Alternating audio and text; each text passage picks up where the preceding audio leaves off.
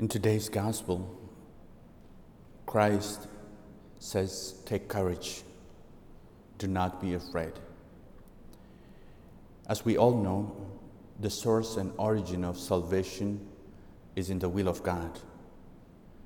And that will of God never changes, it remains the same. So also our salvation. But only if we lose courage, if our faith is weak, and our relationship with Christ is not good, then that is where we lose our salvation. So we need to be strong and courageous. Christ used the word "take courage" in different situations as we see it in the gospel.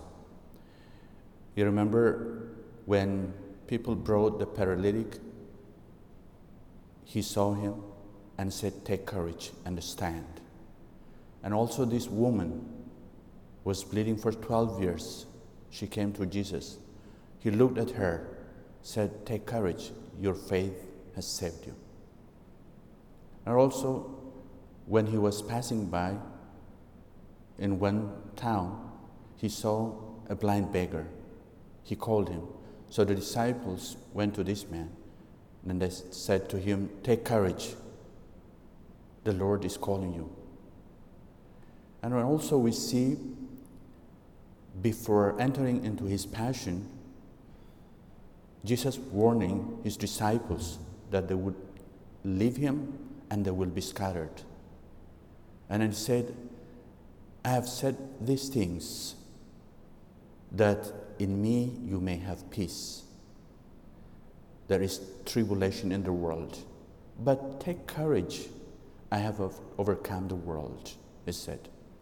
So he used in different situations, in different times, the word "take courage."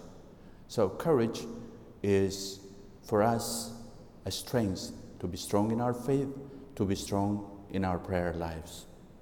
Well, courage has also been used in different ways, in different studies. We see in the Bible, in fairy tales, and also in ancient myth, even the Hollywood movies. The Wizard of Oz, the courage to face the witch. In the Bible, we see David facing Goliath because of his courage. Courage is not only physical bravery, there is also moral courage. We see people like Martin Luther King, Nelson Mandela, who risked their lives with courage to speak against injustice, discrimination, racism. So courage means everything to us, especially as Christians. Courage is not the absence of fear. Courage is the ability to overcome fear. Fear always stays with us. We cannot escape from fear. But that is where our test is always seen, in facing fear.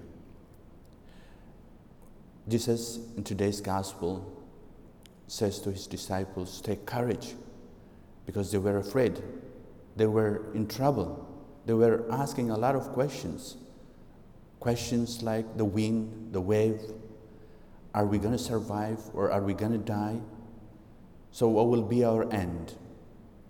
So in this situation where Jesus appeared, who was unrecognized and became recognized, that's why Peter wanted to do the same like Jesus, to walk on the water. But his trust and faith was tested. He said, "Lord, save me." But the same can also happen to us. We live in the ups and downs of life, where our courage is tested. And to see also our relation, our connection, our closeness with Christ. I would like to give you few elements that we need to reflect in relation to courage. One is endurance. Endurance nurtures courage. Endurance is our ability to emotionally and mentally face crisis, trouble. And endurance enables us to return to the former way of life, which is the life that is calm, a life that is strong, that the life that always we enjoy.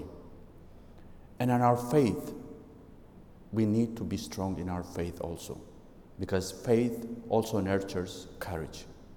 And prayer life, which is the main nutrition to our courage.